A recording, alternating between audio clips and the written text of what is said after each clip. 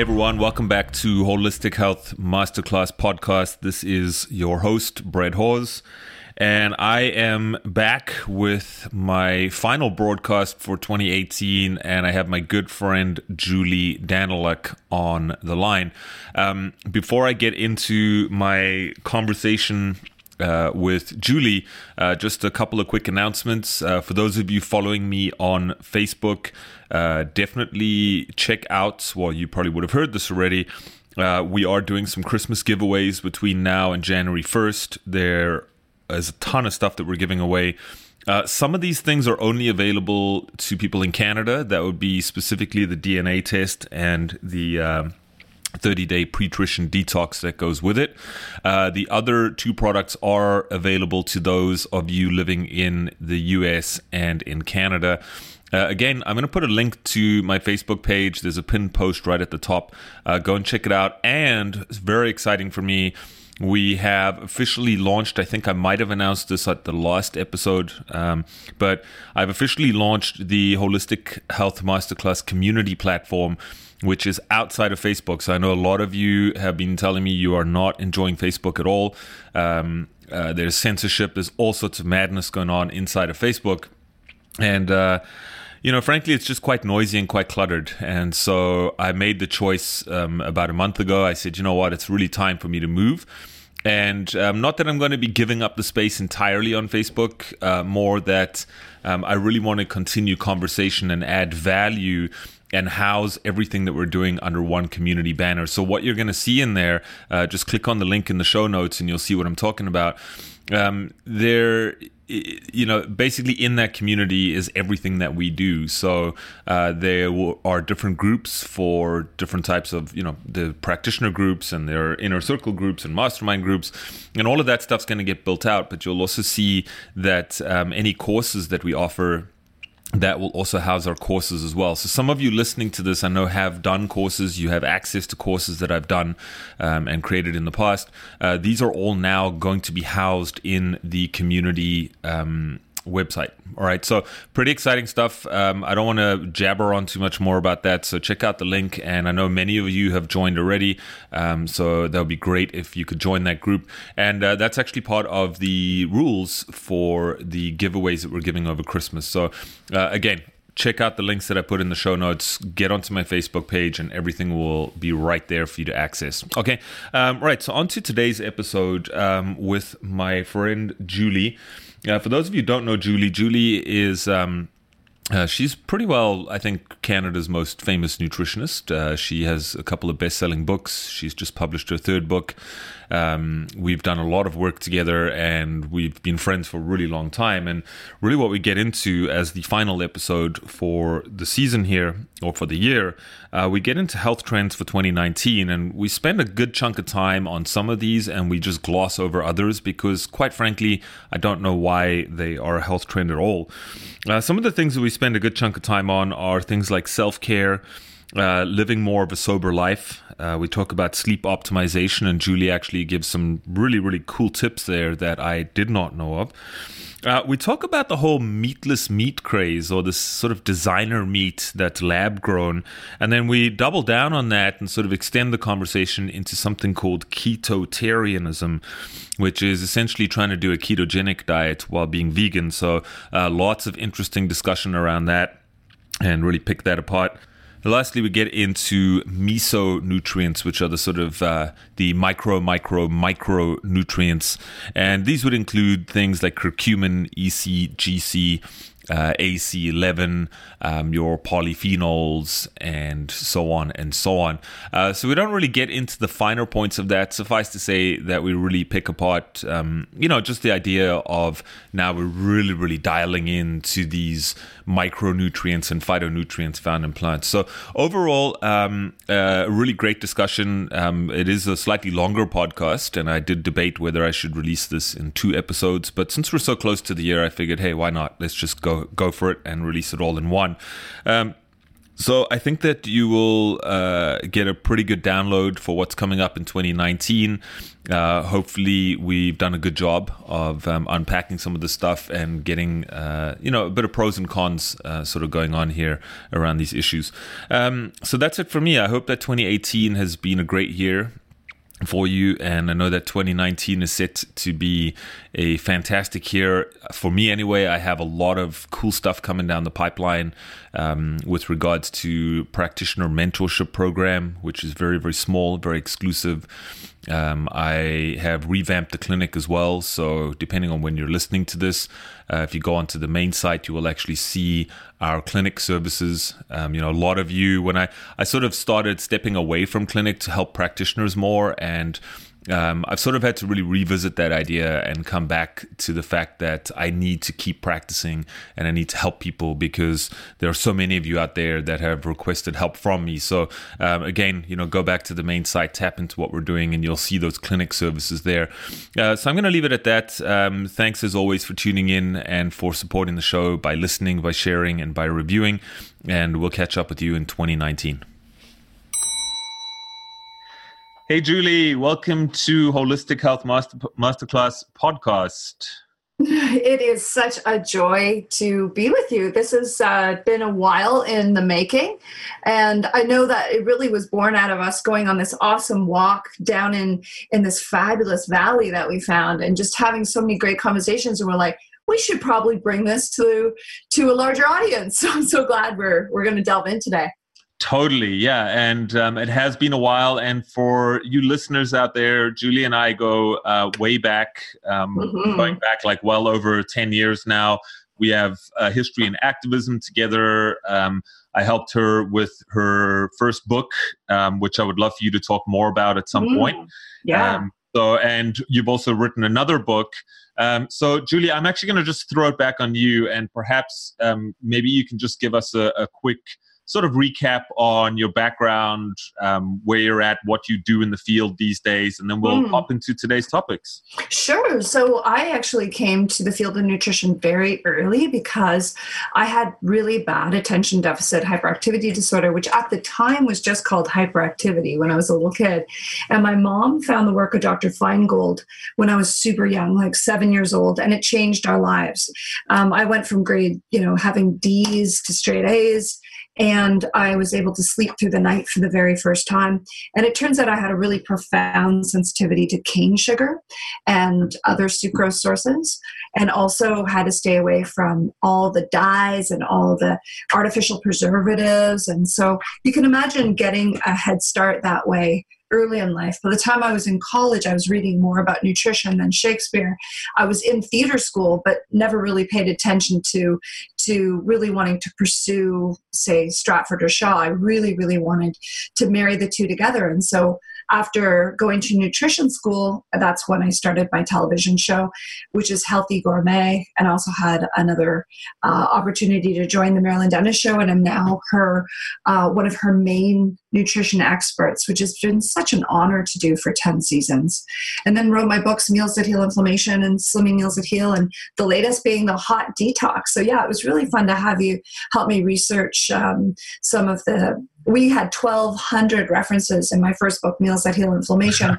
So to have some help finding resources was really a fun journey in the beginning. Thank you.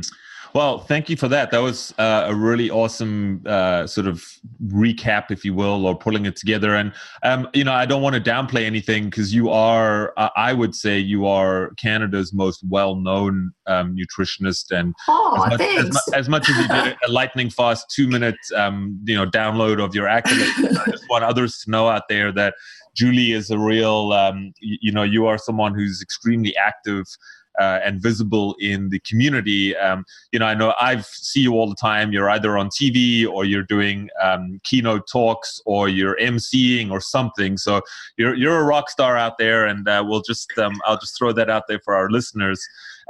But you're too kind, and I just want to say it takes one to know one, because you are so charismatic and are doing such amazing things. And I think you've touched thousands of young nutritionists' lives because of how much you've taught at the holistic colleges, being part of the Institute of Holistic Nutrition.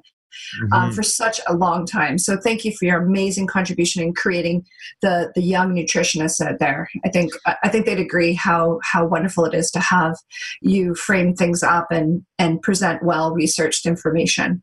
Awesome. Well, thank you for that as well. And things are certainly changing. We'll probably touch on that a little bit as we get into today. So, Julie, today I wanted you to come on the show. We are like literally a few days before Christmas here, 2018.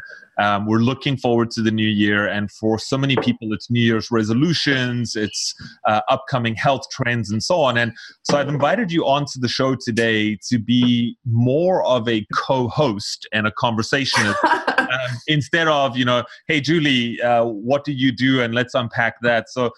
And I think that you're the perfect person for it, because you and I, whenever we have conversation, it's always good.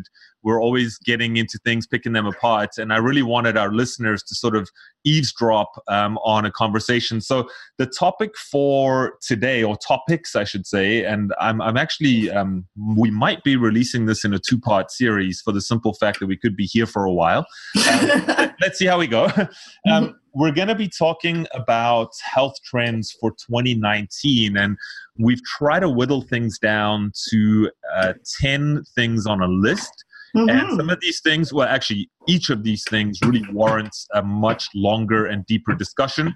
But I wanted to cover those for you guys out there listening to this.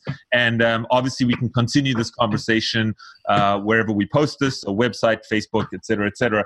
So are we good with that, Julie? Should we just hop right into it? I think so. I can't wait to get started. I was just relishing in the topics that we chose. So let's do this. Okay, awesome. So topic number 1, which seems to pop up everywhere, is the topic of self-care. So I'm going to throw it on you, Julie, to open this one up. Self-care 2019, what does it mean, and what are we looking at? Well, self-care is something that has, of course, been around for a while, but I think people are finally getting to the point where they understand that it's a non-negotiable, because a lot of people will pay it lip service like, yeah, you should really meditate. But the person who's in overwhelm, the person who's stuck in fight or flight, they have no idea how to get into a meditative state. It's so overwhelming that I think that us taking smaller pieces, chunking it out a little bit, making it more enjoyable for people, having an amazing array of apps available has been really helpful. And I just want to put a word in. I absolutely love making sure to, instead of saying, hey, why don't you meditate, saying, getting into a meditative state takes some practice. So why don't we just practice breathing deeper and counting our breath, or doing something that's very attainable. And that's going to help people really segue into that, and really seeing it as self-care as an act of self-love. So saying to someone like, hey, if you really want to be kind to yourself, maybe just try on this one small practice. And the big one that I do constantly, because I'm a free diver, is I do exhale twice as long as I inhale as a meditative practice. So you breathe in for 5, breathe out for 10. And that slows your heart rate right down. It slows your stress response, where you really do feel like you can take on more. And I just love it. So I do hope that people find their own self-care practice, whether it be essential oils in the bathtub, or whether it be slowly eating, like eating your chocolate as slowly as possible, so that you really make it into a real conscious exercise, instead of it just being an inhaling where you look down and you're like, where did that row of cookies go? Oh no. There's so many ways that we can take on self-care in a really lovely, playful way, instead of it being, oh, do I really have to do that? Yeah. I think we have to move away from that paradigm and get back to, this is a delicious, precious amount of time that we have. And it's so much more entertaining when you get into it than watching yet another Netflix show. And so it sounds to me like the sort of what you're alluding to more here is more a state of greater self-awareness, consciousness and so on, but also more of a mindful sort of central point, if you will, to one's healthcare, right? So the way I look at self-care as well, and this is, I think a lot of people have brought this up, self-care is obviously empowering ourselves and taking care of ourselves. And I find that for a lot of people, and you sort of touched on it a couple minutes ago, for a lot of people, the idea of self-care can be downright overwhelming, because as we read things, we automatically fall into this trap, quote unquote, where we feel like we have to do everything in order to be well. Yes. Right. Like we have to exercise, we have to eat the right foods, we have to meditate, we need community, we need to read, we need to do hot cold baths. Like, there's just seems to be so much to do. And I don't know, I feel like that can be very, very stressful for people. So I guess what you're saying, and maybe you can add to this, is maybe pick a few things that resonate with you and go with that. Yeah, I don't think you need to do a million things. And I think it can be stressful if you say, well, you have to do these 101 things in order to feel good. I think that's really not giving your body enough credit. But I do think if you're in overwhelm, if you're in fight or flight, that we have to figure out the tools that really work for you. And I found my way in by picking something that was very joyful. Like I love the ocean. I love water. I love free diving. So I kind of centered my meditative practice around something that would bring me a greater ability to do that thing. So if you're a dancer, then obviously a yoga practice that complements that would be right. Right. So I think it's coming. I always say, can we come from a place of joy and choice, instead of rolling our eyes and saying, I have to do this? Well, that's never going to fly. That's not going to have any longevity to it. No. But if you find practices that really, like, when we're finished, we're like, wow, that was time well spent. Oh, I can't wait to get back to that. Then that can be something that I think has true legs. Yeah, no, and I fully agree with you. And, I think that the word self-care is pretty self-explanatory, pun intended. So let's move it on, because I know some of these other things we're probably going to chat for a while on them. So sort of tying in with self-care, a big one that is cropping up everywhere is sleep optimization. Oh, right? Yes. I found that quite interesting as a health trend, right? Because I guess for people like you and I, having been in the field for so long, we just sort of take that as a given. But apparently it's the Google searches for that particular phrase have shot up like by hundreds of percent. People are looking at that. So what do you make of that? Well, I really think that we do have a huge amount of women who are heading into perimenopause and menopause, and sleep becomes a huge premium. And I have to confess, as a woman in her 40s, it has happened to me. And I really have sat up and taken notice and doubled down on anything to help me get a deeper sleep.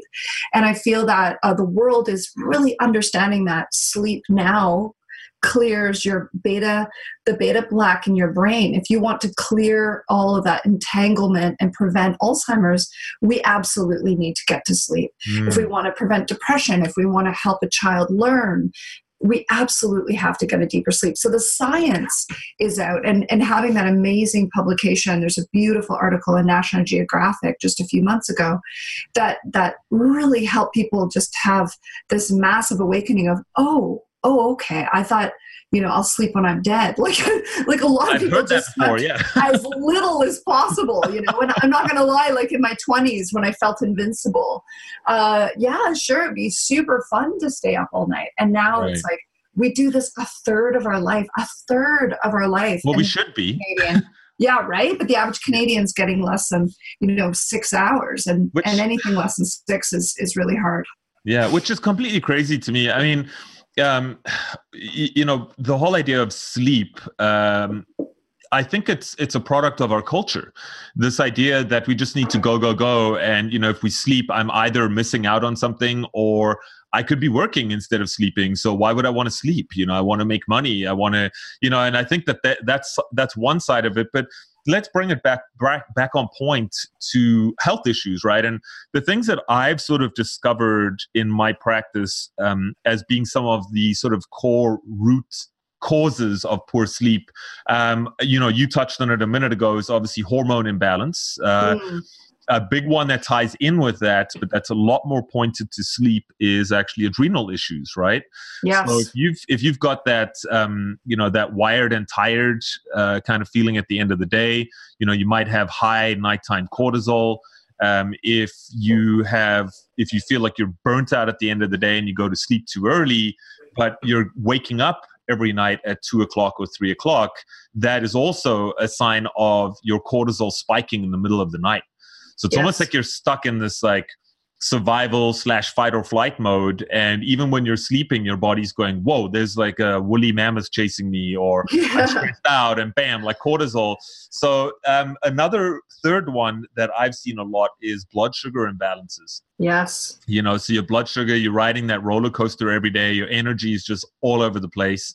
And those types of people, I found they go to sleep super early, like 9:00. You feel like you are done. And for them, they wake up as well, middle of the night. So they don't usually have a problem falling asleep, but they have a problem staying asleep. So don't know if you have anything to add to that, Julie, or maybe even offer some tips for our listeners on how to get better sleep. Absolutely. I would love to talk to people about the benefits that I've found of really getting rid of blue light. So I have been wearing those wild orange glasses. I put them on around 6:00 at night, and it really helps me because I'm actually realizing that Netflix, with that huge sound effect and the bright popping light that they do at you, or if you've ever watched a TED Talk, it's the same thing. It sounds like a huge pop that goes off. So all these things that we're attracted to watching late at night, it's such a strong amount of blue light that it's really simulating outside bright sunlight. And that quality of blue light is totally shutting off our ability to make melatonin. And of course, that's going to mess up your cascade and have you stay up way too late. So that's been a big difference. Of course, I use the orange filter. If people don't know it yet, it's called Flux. It's an app that you can download that allows you to put an orange cast onto all screens. So everything you're looking at. But for your television, it's much harder to do. So that's why it would be a great idea for people to just if sleep is a real concern for them, they're not expensive to get an orange shade. It's funny, you're looking through the world with rose-colored glasses on, literally, and it's really delightful. It makes everything appear a little bit sharper because it really cuts down glare, but it's wonderful for sleep. And the other thing that I do for sleep when I have a big day, like I can normally use something like a yoga nidra, which is a meditative sleep wonderful walk through body awareness exercise. My brother is a yogi for 20 years. So he developed this beautiful sleep tape for me that I listen to his voice and it just pushes me into a beautiful sleep. And they say, even if you can't sleep, yoga nidra is equivalent to like 1 hour of yoga nidra is equivalent to 3 or 4 hours of sleep. So it's wonderful for people who are really seriously having insomnia to lay down and listen to this. So if people want that, it's on my website at juliedaniluk.com, and just search for sleep and you'll come across my brother's beautiful meditative yoga nidra, which literally translates to yogic sleep, and it's a wonderful download. So is this something that people would listen to before they go to sleep? Yes, they can listen to it before bed. They can listen to it in the evening, whenever you just want to relax and take the edge off that fight or flight, which is in the background of everyone being wired and tired. Yeah. And another one that's been really working for me is listening to binaural beats. That's a certain frequency that actually does help your nervous system calm down. So you can look that up on YouTube. There's lots and lots of them on whether you subscribe to Spotify or subscribe to Apple Music. You can download some music that has this really specific frequency that just calms you right down. It's very white noise that you would put in a baby's room. Yeah. It's very, very calming. And then I also have one last trick that's totally amazing, where I will, if I wake up in the middle of the night, because I have no problem getting to sleep. For me, I will wake up in the middle of the night if I have television the next day. So before going on Marilyn Denis, it just is always in the background of my mind that I'm about to get up and do like this, up to 1 million people are watching. So I'll wake up too early, like 4 or 5 in the morning, and then I'll run a nice warm bath and put some lavender oil in the bath. And then I actually coat my lower abdomen with some castor oil. And instead of doing a castor oil pack, which is a total pain in the butt, and you like end up having to deal with your flannels and it's right. right? It's annoying. So I just put it on my lower abdomen, and then I climb into the hot bath, and the heat from the water warms up the castor oil, and it just does a beautiful job of really calming me down and helping my belly. And it has really improved. Of course, my digestive function is really good being a nutritionist, but it just really helps that amazing peristalsis, because when you're in fight or flight, your peristalsis can stop. And so that's one of the big things is how many women, a huge amount of women, are dealing with constipation issues. Let's really look to gentle things that help you move. And the castor oil just really has you have just brilliant, complete eliminations. Right. So those are great tips, because those are things that I love what you shared, because it's not what people usually think of, right? Yeah, so, we know full well about melatonin, about our herbs like passion flower and chamomile and stuff like that. Sure. But I think the biggest challenge for people, and myself included, is again not so much falling asleep, but it's waking up. Right? There's not a whole lot you can do when you wake up at 2 a.m. And I do want to speak to, and I know you know this, is that between 2 and 4 in the morning, if you're consistently waking up, really look at your organs, because in traditional Chinese medicine, if one of your organs is working too hard, like your liver, it will wake you up when it's trying to detoxify. Yeah. So sometimes doing a cleanse will be really good. And I know that's right out of your playbook, but I just thought I'd mention it. No, that's great. Thanks for the reminder. And especially for those of you listening out there as well, you might not know that. I have posted a great, if you just go and scout through my photos on Facebook and Instagram, I actually posted a great circadian rhythm clock.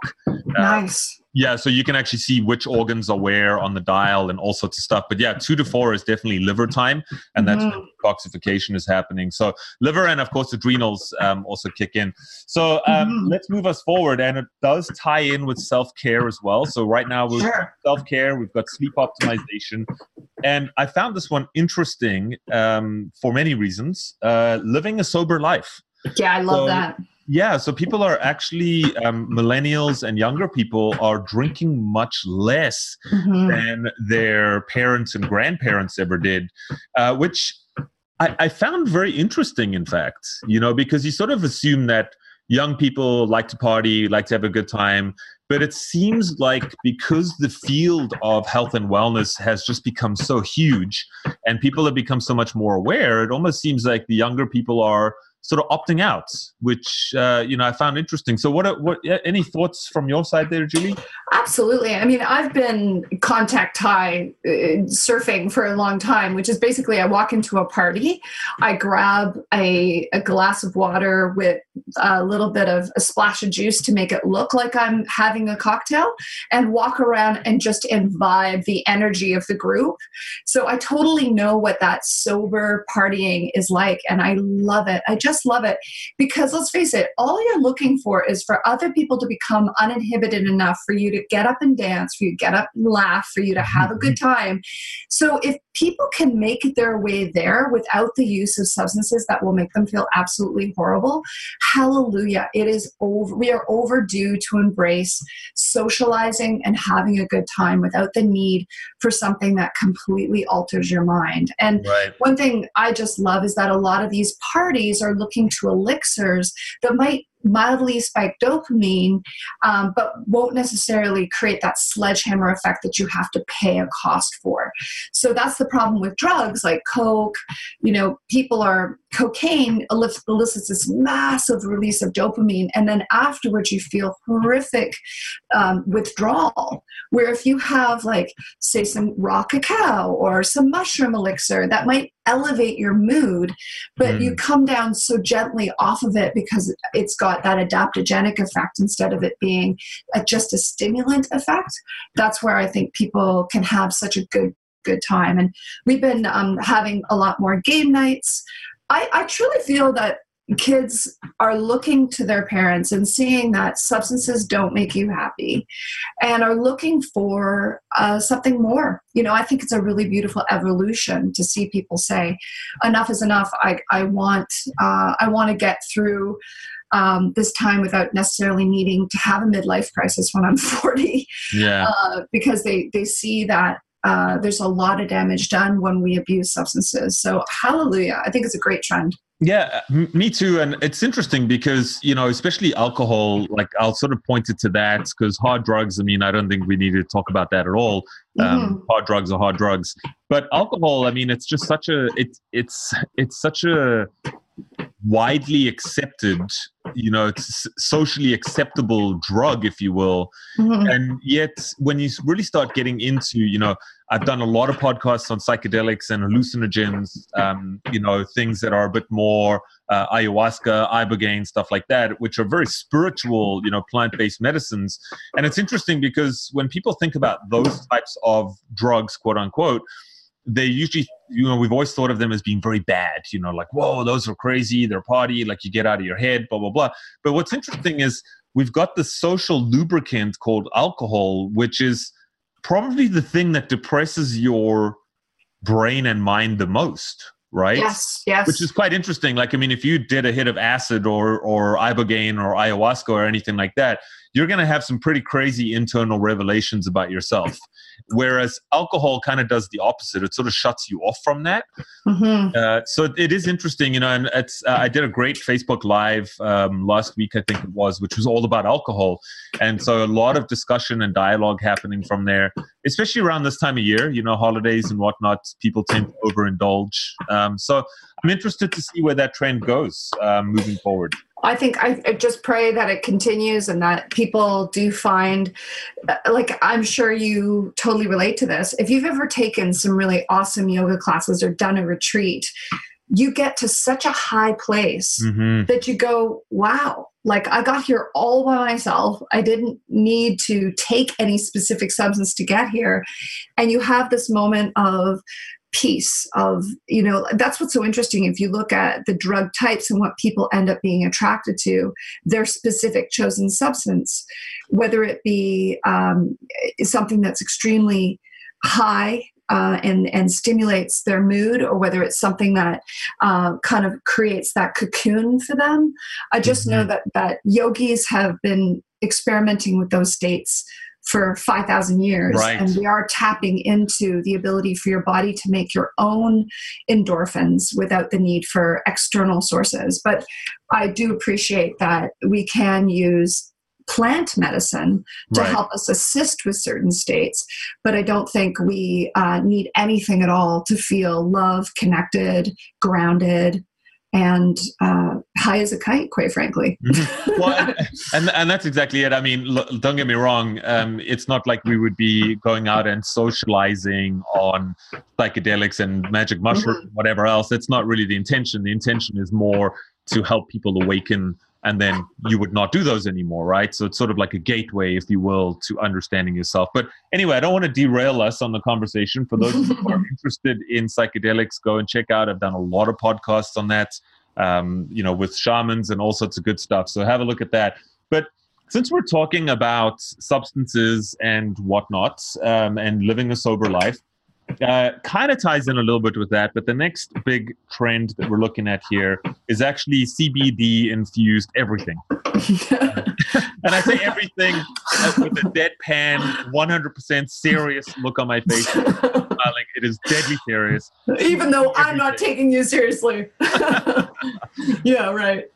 I know it's just cropping up everywhere. I just think it's totally bizarre, this whole thing of like pot being legalized in Canada, but CBD being left out. Like, it's just so bizarre.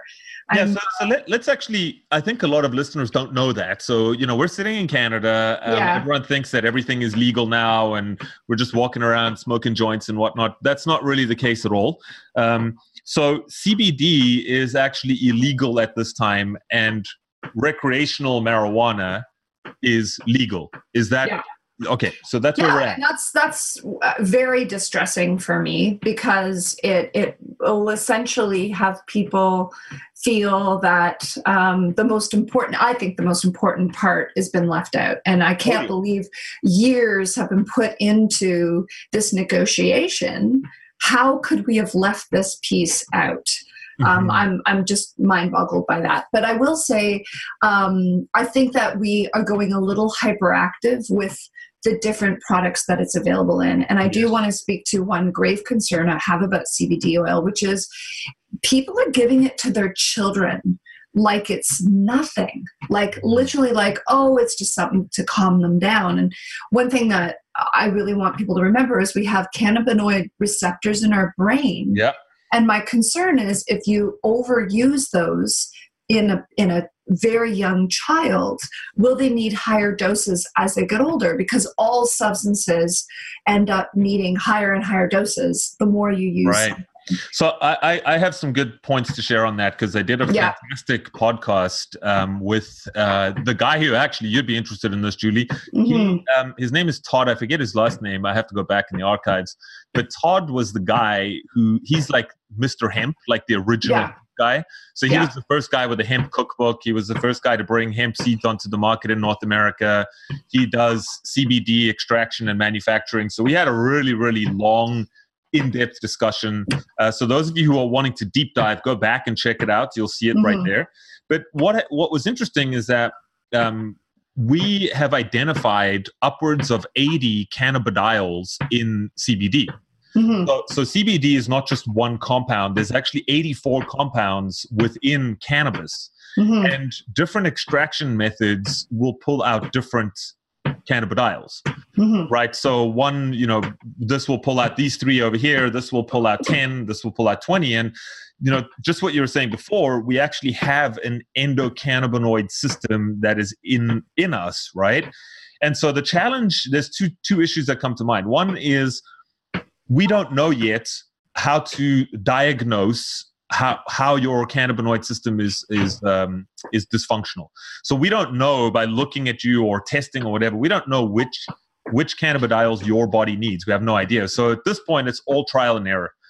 Now, what you were saying before, which is relevant, is your endocannabinoid system self-regulates, right? Which is really important. So if your endocannabinoid system is deficient and you put in the right CBD, it's going to top it up. But if you keep doing that, the endocannabinoid system forgets how to self-regulate. So I'm not as concerned about needing higher dosages. I'm more concerned about children becoming dependent on it. Yes. So hopefully that's a good summary, especially if you guys listening out there. That's more my concern. If you can't, and even Todd goes on a ganja fast for 1 month every year. So he will stop doing all CBD, he'll stop doing all marijuana for a whole month just to kick his endocannabinoid system back in so that it can self-regulate. That is what really does concern me. And I think this comes from the fact that I'm going to out my mother that now for a second. My mother was a heavy caffeine user when I was a baby. And I think she was probably drinking upwards to 5 cups of coffee in the womb because it was the 70s and they didn't know any better. And when I have caffeine now, I literally feel like I've put quadruple AA batteries in my brain. Like all of a sudden I just feel so darn good. But because I've watched my mom have adrenal exhaustion, because literally she continued to drink like pots of coffee her entire adult life, I just am now so aware of that I go on caffeine fast where I only allow myself 1 or 2 caffeinated substances on days of performance. Like right now I'm running on a caffeinated ketone shake because I know that I'll be able to give you the most amount of juice, but then I'll have whole 3 days where I won't have anything. Because I think that's what's really important for us all to remember is if you overuse something, your body will adapt and you will not have the maximum oomph. And so I want everyone to use this with great care as nature intended, which is, I think, in balance. And we have to remember these are highly extracted and concentrated substances. So we can't just pound back day after day the same amount and expect to have the same results. So, but I will say that I have seen great results with people who've chosen under naturopathic care to use CBD oil because it is such a great pain reliever. So as a person who loves anti-inflammatory research, I am looking into the mechanism and how it works, and it seems very sound. But I do think that it needs to be in harmony with a lot of other choices. And also, let's get to the root of why you're inflamed in the first place. And hope that we can actually uncover structural imbalances, injuries, tissue irritation with major inflammatory foods that we need to remove. And then we won't need as much of these things. And of course, when we're looking at CBD being great for seizuring, well, that's because the brain is so inflamed. And luckily we can do a lot to reduce brain inflammation and bring about a state of balance that will hopefully have people need less and less of an external substance to feel normal. No, I think you're spot on. Just to round us off here, I still, I believe that there is still so much research to be done in the area of CBD and the endocannabinoid system. And, hey, look, if it's going to help with things like the opioid crisis and whatnot, more power to us because it's way safer. But I totally agree with you, always looking at the root and trying to find the root cause as to why these issues are happening in the first place is the obvious choice. And it's not the easiest choice, but it's the better choice. So right. So let's move us forward today. And off air, we were kind of chuckling at this because I think we're going to have a good time here. So next on our health trend list here for 2019 is something called ketotarianism. Right. So if ever there was and I'm just going to, I haven't really looked at this. I've got my notions and my thoughts on all of this, but this is going to be the next fad diet craze. And what it is doing a ketogenic diet, but doing it vegetarian or vegan. Okay. What do you got to say about that, Julie? Well, I will say that being a vegan is fraught with the potential of nutritional deficiency. And then ketogenic diets have a huge potential for nutritional deficiency. So you have to be super diligent in how you take these on. And I know that there's a place for both of them, but you can imagine stacking them. Now you're dealing with, let's just go over, if you're a vegan, you have to watch your B12, you have to watch your zinc, you have to watch your omega-3. Those are really tough. Iron, protein, those are all key things. Those are the big five that people will often become deficient in quickly. Then with the ketogenic diet, we're missing a whole bunch of things like anthocyanins. Good luck with that, because all good anthocyanins are in carbohydrate sources. So how do we get the nutrition that someone desperately needs when we're cutting off so many food things, so many important rainbow nutrients within our diet? And that's why I'm like, whew, okay. Well, I do see one very useful place for it, and that is in cancer, because we know that the ketogenic diet is excellent for slowing and preventing tumor growth. And then the vegan diet helps to get rid of a lot of the actual growth factor that is really problematic, insulin growth factor 1, having the avoidance of all antibiotics and a lot of the toxins that come from animal sources. So I see a place, but for the common person to walk this line, I fear that it really would potentiate orthorexia, which is an obsession with trying to eat perfectly. And I want people to just take a deep breath and go, okay, do we have all our nutrition covered off? And if you do need to go on a diet like this, then you better walk through this valley with a nutritional researcher and have them help you design a brilliant menu plan so that you can cope. Because, for all the reasons we said, I think it's very nerve-wracking. Well, I mean, I'll add my 2 cents in here, maybe my 10 cents. So first and foremost for me, I think that the anxiety and stress of actually trying to maintain this type of diet is going to cripple most people, for the simple fact that, when you look at animal foods, they naturally have fats. They naturally are low in carbohydrates. They, it's eating a conventional ketogenic diet in and of itself is very, very difficult to maintain. Most people actually fall off and go out of ketosis for the simple fact that it's near impossible to manage. So the stats on that are pretty crazy. I think it's upwards of 80% or even 90% of people don't maintain it. But now, if you look at plant-based foods, you really are looking at nuts and seeds. Even avocado has carbohydrates, right? A good portion of carbohydrates. So you're not left with a whole lot of food. So my concern here is that people are going to have to start, guzzling tubs of coconut oil and just extracted oils, right? But the other side of things for me is, as far as I can see, ketogenic diet, I don't know too many cultures who have traditionally followed that type of diet, aside from our Inuit friends in the Arctic.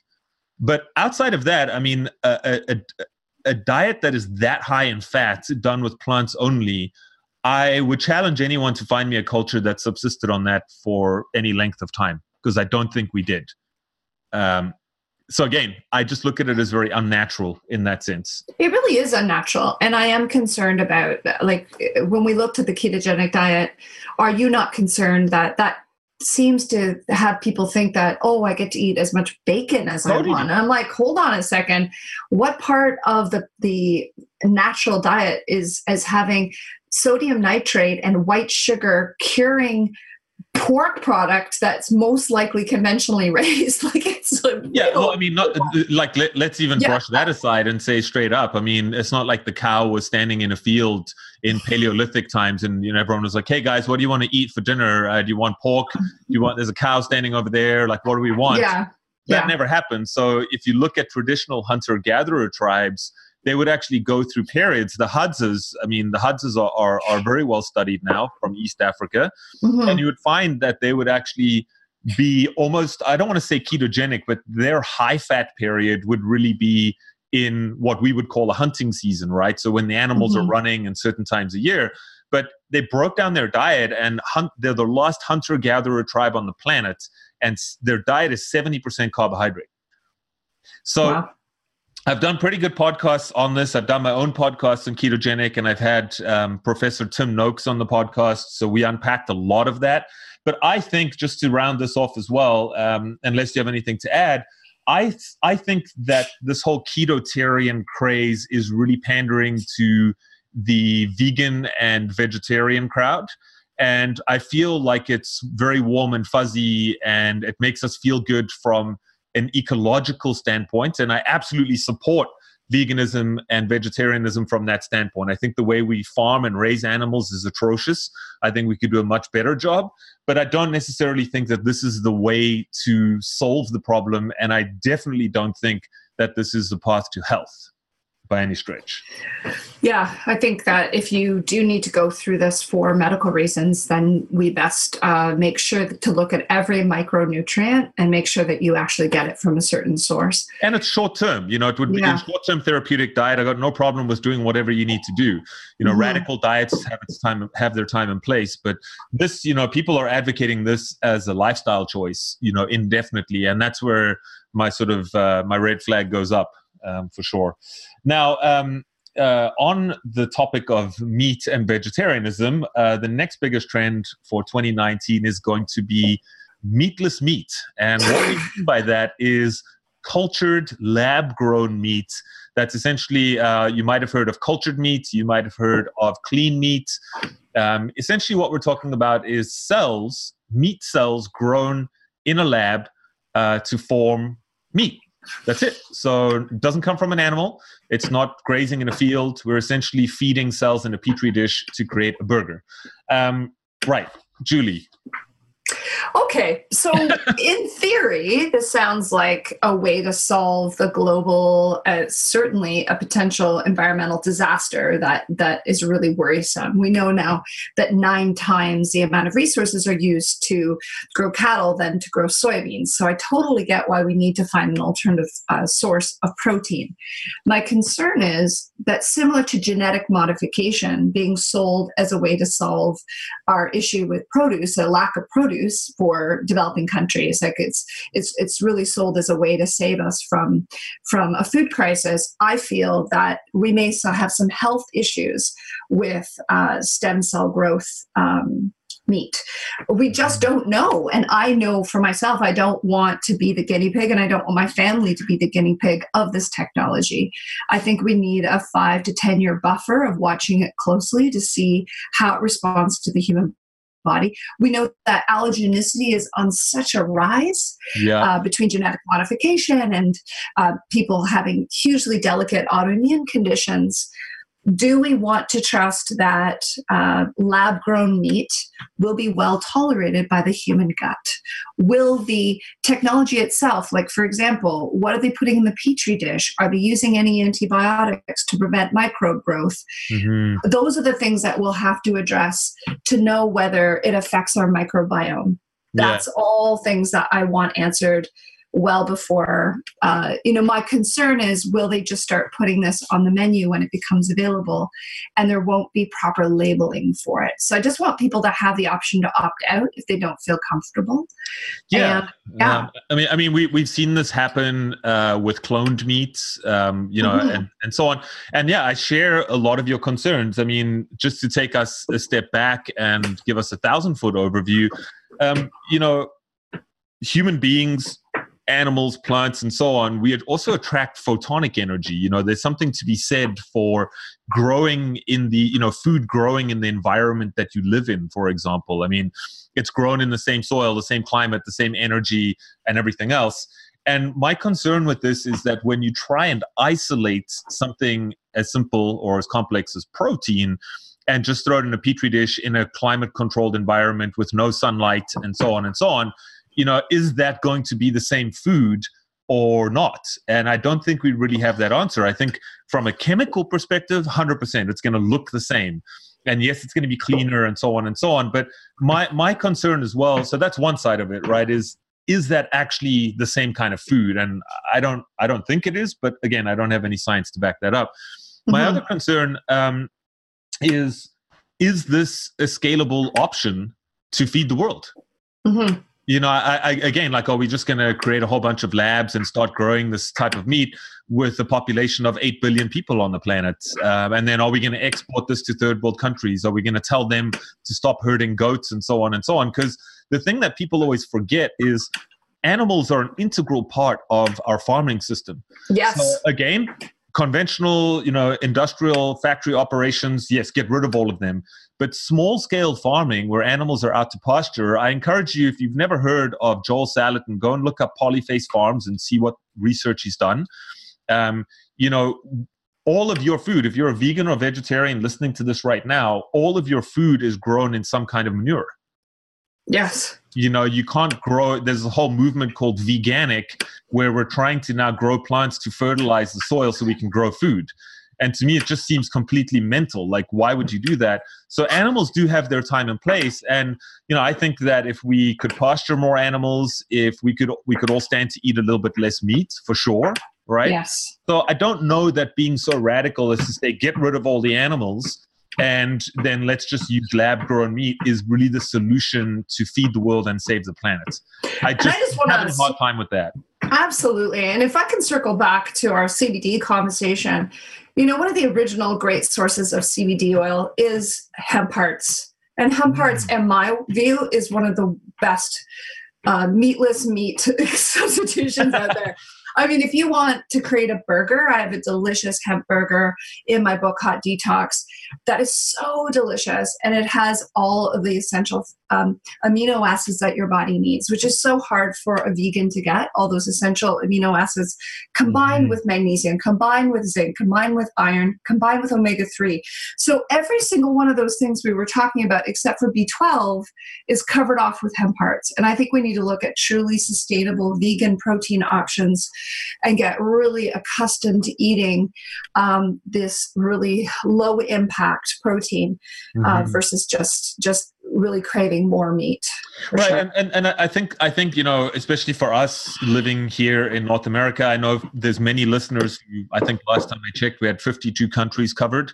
So I know that people are tuning in from everywhere.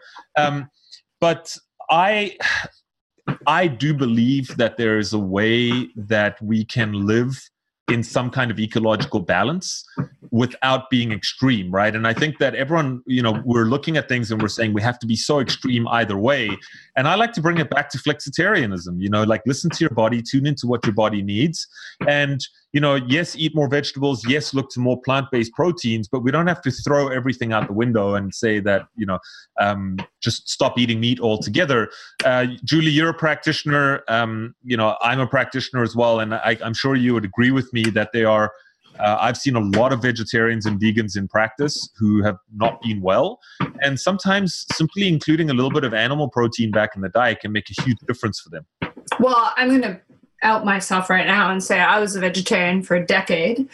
And it really hurt me. Like as a person, I did 3.5 years myself. Yeah, as a person who had profound colitis, I had to stop eating legumes and I had to stop eating grains. And you can't really go. It's very hard to go pagan, which is the new. I can't stand that word because I think it should be reserved for the people who actually are absolutely in love with the planet and focus. That's their, it's already a word that was taken, but that's a side note. But this whole concept of having a paleo lifestyle where you have removed a lot of difficult to digest ingredients. And it's really hard to do that as a vegetarian. And I was begged by my naturopath at the time, would you please just put in some animal protein? And when I did, it was a massive step in my healing journey. And that's why my books do have, some lovely fish and chicken recipes, because I think we do need to borrow the essence and the energy from an animal on occasion. And I know that I'm going to probably get some hate mail from the vegetarians. Yeah, it happens. but I do have to just come clean and also say, not just myself, but so many of my girlfriends, and I run in a very deep nutrition posse, as you know, we've all come through the same place where we were at one point vegetarian and have come out of that phase, borrowing energy from animals at different times in order to have our health really elevated. So it's a hard choice. It's not something I'm proud of or something I want, but I have to say I've never felt stronger and I've never felt more clear-headed than when I doubled down on the omega-3 that's pre-converted in fish and had some animal protein that was very, very high heme iron protein sources, right? Like chicken liver, which is just pure converted, easily absorbable iron, had me just heal my anemia within months versus a struggle for a decade to get well.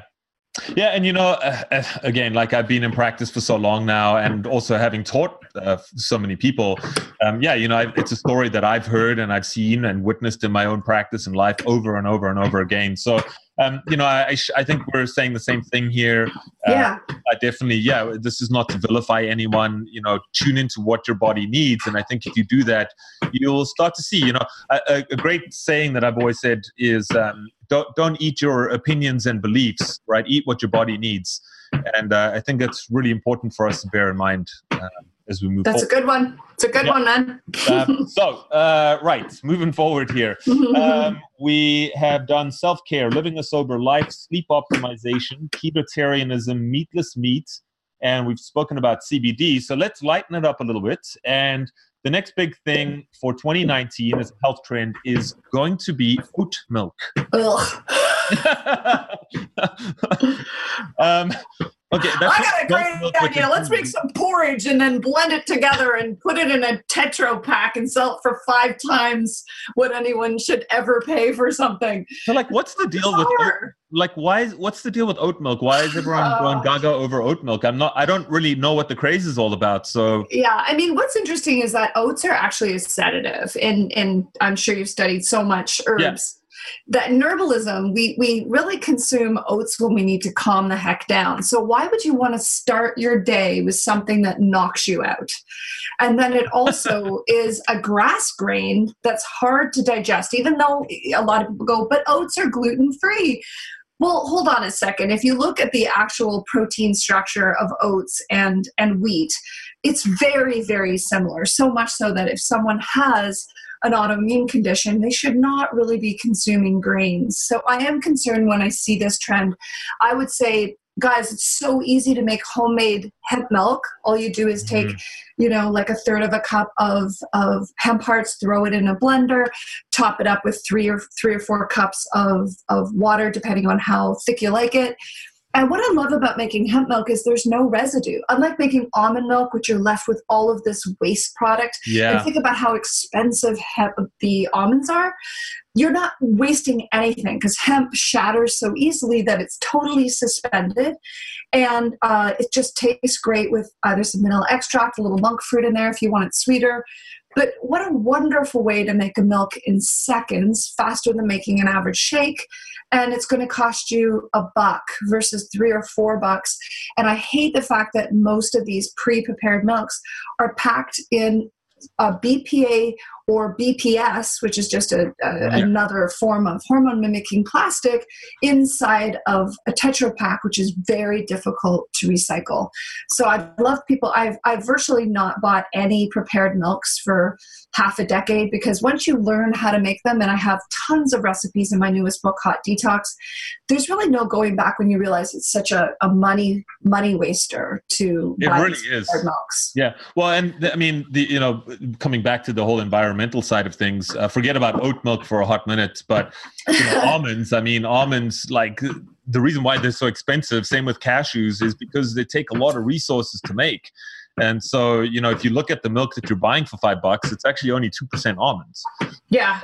So there's and the just rest like is water. It's water. It's mostly water. So honestly, I think every now and then we'll buy like a bit, and it just stays with us for so long because we don't use it all the time. So I actually stopped years ago. I remember when I first started getting into nutrition, I would actually use these store-bought nut milks all the time in my smoothie. And I was like, holy smokes, like I'm drinking a smoothie every day and I'm going through like liters of this stuff every week. And I added it up and I was like, holy smokes, this is just too much from a cost perspective, and of course so much waste as well. So oat milk, I'm not really going to give that a thumbs up. I think it's a little bunk.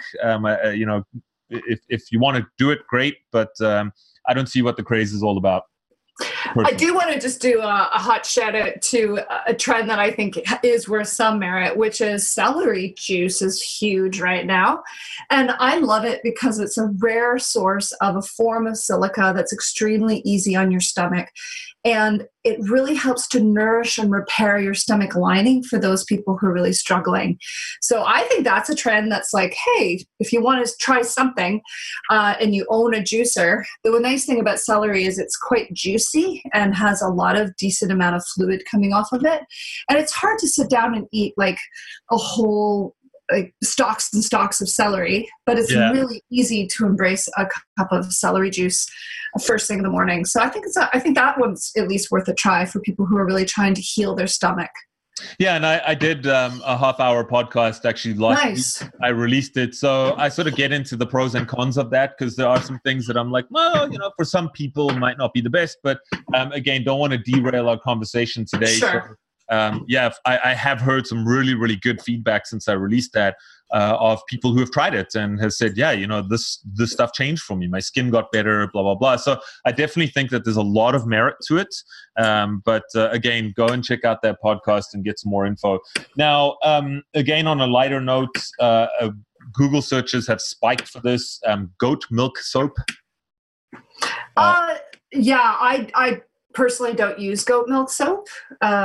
So I can't really speak to it. I know that I was hoping we could talk about intermittent fasting. Well, so let's keep us on track. And if we have Sure. some time, we'll get to that, because intermittent fasting has been a trend, I think, for 2018 and perhaps even 2017. But the difference that I wanted to speak to was the time restricted eating with the circadian rhythm of the sun has not been embraced yet. It's too many people. So you know what? Let's hop right into it. Goat milk soap. I am indifferent. I have nothing to comment. Suffice to say that goat milk has been, it's very nourishing for the skin, et cetera, et cetera. Yes, it's going to be a trend in 2019. I don't really want to waste any time talking about it. So Julie, Great. intermittent fasting, circadian rhythm. Give us the lowdown on that. Sure. Well, so many people have been intermittent fasting, and I appreciate that. But the problem is a woman with thyroid issues can derail their thyroid hormone even further by taking their fast too far into the day. So when you want to do these late fasts, like 11 to 7 or 11 or say noon to 8 or 9, because you have a social life, you really risk your cortisol going far too high, and that cascade of cortisol really trumping your adrenals and your thyroid. So for ladies, I really want you to break your fast by 8 or 9 in the morning, and that's really following the research by Sachin Patel and other actually, Dr. Sachin, it's a Dr. Panda. Oh, yes. Dr. Sachin Panda, who really spoke to how important it is to eat with the actual circadian rhythm of the sun. And we have to follow daylight hours to eat. Now, it becomes really hard in this dark period here in Canada to follow the circadian rhythm because it means you're finishing your food by 5 o'clock at night.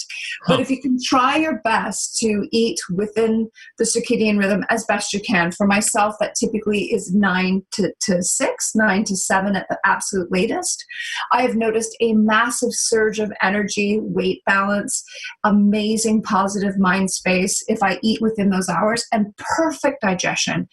Your gut is so happy when you get rid of carbs and other foods that it would struggle to digest. And if you are a person who has those wake-ups in the middle of the night, it could very well be because your liver is trying so hard to deal with dinner.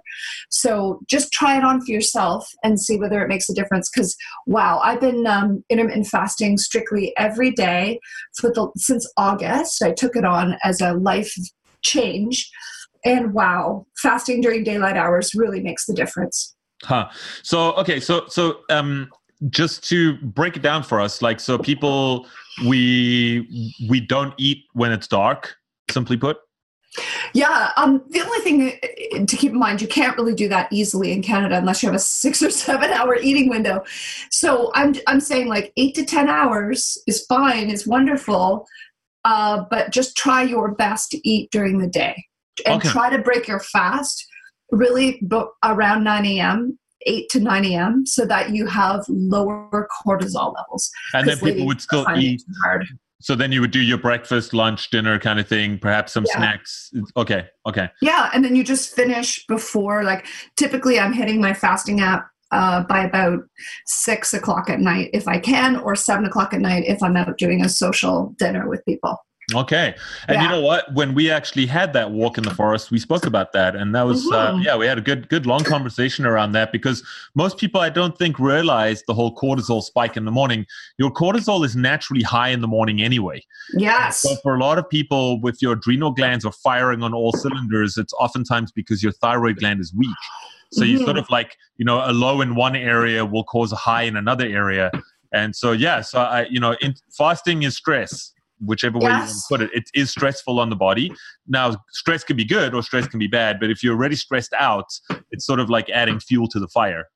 It's so important for us to listen to our body. And if we're waking up and we're exhausted and we have to reach for a cup of coffee in order to get through the morning, that's not really working with us long term. Where I find if we break our fast in a reasonable hour, then we can fuel our body with our foodstuffs, and we won't need as much coffee. Because I am worried about this bulletproof coffee craze. It's just so hard to have caffeine day in, day out without any sort of support. Yeah, and I think that everyone kind of handles things a little bit differently, right? Some people are very sensitive to caffeine. Some people are wired, they're hardwired to be able to withstand it, and so on. So, all right. So it comes down to our genetics. If you want to have a CYP1A2 test, you'd know very quickly whether you handle caffeine or not. If you're a fast metabolizer, a CYP1A2 fast gene person, hallelujah, you won the genetic lottery. Enjoy all the coffee. Awesome. Right, so we've got 2 more to go here in the home stretch. The first one is IV drips for vitamins and minerals.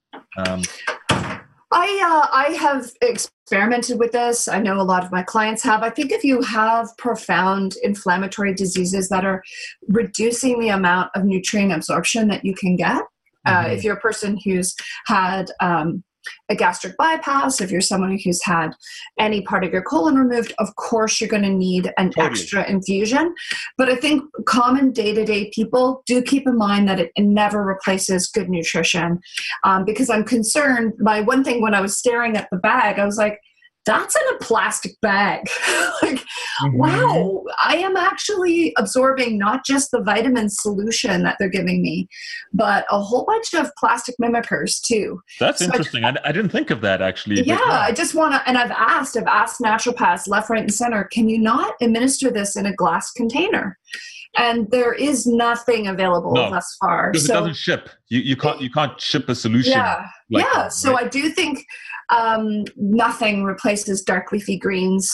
Nothing. So I do think if you need it, if you're really run down and your ability to absorb nutrition is really compromised, then yes, of course, Myers cocktails have a place. Right. But I do think we need to also consider sound options that are available to us daily and are really affordable. Yeah, and I'll add to that, because my concern here, you've got business people who are lining up on a Monday morning to get an IV drip. We are talking about health trends, not necessarily health treatments here. And so my concern is, as a health trend, people are going to be relying on that. And it's now, especially when you start getting into the whole anti-aging longevity mindset, well, I can now do whatever I want, and I'm just going to go and get an IV drip, once a month or twice a month, and that's going to be good to go. So this is something that I think about, but I actually have really no science to prove otherwise or to prove it. But I wonder how the body responds to getting things intravenously over a longer period of time, and does that compromise our nutrient absorption or metabolism if we start getting it intravenous? You know what I mean? Yeah, that is an excellent question. And one thing that is very rarely ever addressed unless you go to see a geneticist is, how are you coping with these high dose B vitamins out of order? Because the B vitamin complex is very much something where you pull on one string and the other responds, because it's meant to be somewhat taken as in unison. And so it concerns me when folic acid is unbelievably high. Well, hold on a second. How does that play out with vitamin B5 or vitamin B3? Like, do we have the right mix for you? And so that's the only thing I also start to head scratch about, is that this is 10 times what nature intended. It's so much higher than normal levels. And if you continuously take these without factoring in the other nutrients at play, whether your body does start to have problems, because the liver is sped up with especially folic acid and vitamin B12, it really speeds up your methylation pathways. Well, are you able to actually handle that if we don't have other things in check within the liver? Because there's 6 pathways that are supposed to be functional. So if you're overstimulating one pathway, are the other pathways going, whoa, hold on a second? Yeah. So that's why I'm always scared of taking one nutrient in high doses over time instead of remembering what nature intended. Yeah, and also remember that when we're doing things intravenously, you're bypassing all natural entry routes into the body, right? Normally it would be transdermal, so if I apply something to the skin, or if I breathe it in, or if I ingest it or eat it, and this is just going straight to the vein. So I share a lot of your concerns, and absolutely there's 100% there's a time and place for it. So let's move ourselves on to our last topic for today. And this sounds again to me like, yes, there's a lot of merit, but I think, again, we're looking at trends, and I think people are coming up with nice words to sell stuff. And the last one on our list, which is a health trend for 2019, is mesonutrients. So what mesonutrients are, we've got our macronutrients. So those would be things like proteins, carbohydrates, and fats. We then have our micronutrients, which would be our vitamins and minerals. And then we have mesonutrients, not miso, the fermented soy paste. That's not what we're talking about. Mesonutrients are the nutrients found inside the food. So these might be phytochemicals or phytonutrients, things like curcumin, anthocyanins, ECGC, AC11, and so on and so on. So some of these are very well researched, but remember, we're talking about a health trend. So any of these, as a general starting point, what are your thoughts on this whole idea of really zooming in on mesonutrients? Well, one thing I find interesting is that we established the vitamin list how many years ago? Mm-hmm. And why has that vitamin list not remained very flexible? Because nutrition science is only 150 years old. Like, why do we not just keep moving things onto the vitamin list as needed? Because I'm fascinated at how, like, vitamin P, which is bioflavonoids, actually fell off of that list, and why we don't move it back on when we realize vitamin P actually facilitates the absorption of vitamin C, at almost being like the car that carries the vitamin C into your tissues. So it amazes me that we don't have more of a flexible, it almost seems like when we're dealing with, anyway, we'll get into the philosophical debate of how hard it is for science to move forward. But yes, I will say, whether it be flavonoids, whether it be anthocyanins, we absolutely have to look at whole food is unreplaceable. You can't just put vitamins in a pill and have vitamin A through zinc and say, this is what you need. Where when we're dealing with whole foods, we're discovering these phytonutrients all the time. And in that right dosage of what the plant provides you has tremendous nutrition. My only concern is when you highly concentrate a specific active ingredient, like epigallocatechin gallate. When we look at the active substance within green tea, all seems fine and good. It's wonderful for metabolism. It switches off your hunger hormone, like does wonderful things, but it's really hard on your liver over 800 milligrams a day. So much so that Health Canada now has a warning out on the concentrated substance because it has actually compromised people's liver function. Yeah, there was the guy in the UK, I think it was, either in the UK or the US, but yeah, he got full on like liver disease. He had to be rushed to hospital and all sorts of things. Yeah. So we do need to look at, in nature, fantastic. Yeah. In a highly concentrated form, really take with caution, take it within a reasonable amount, because I would hate you to find out next year that this year's health trend actually has some real side effects.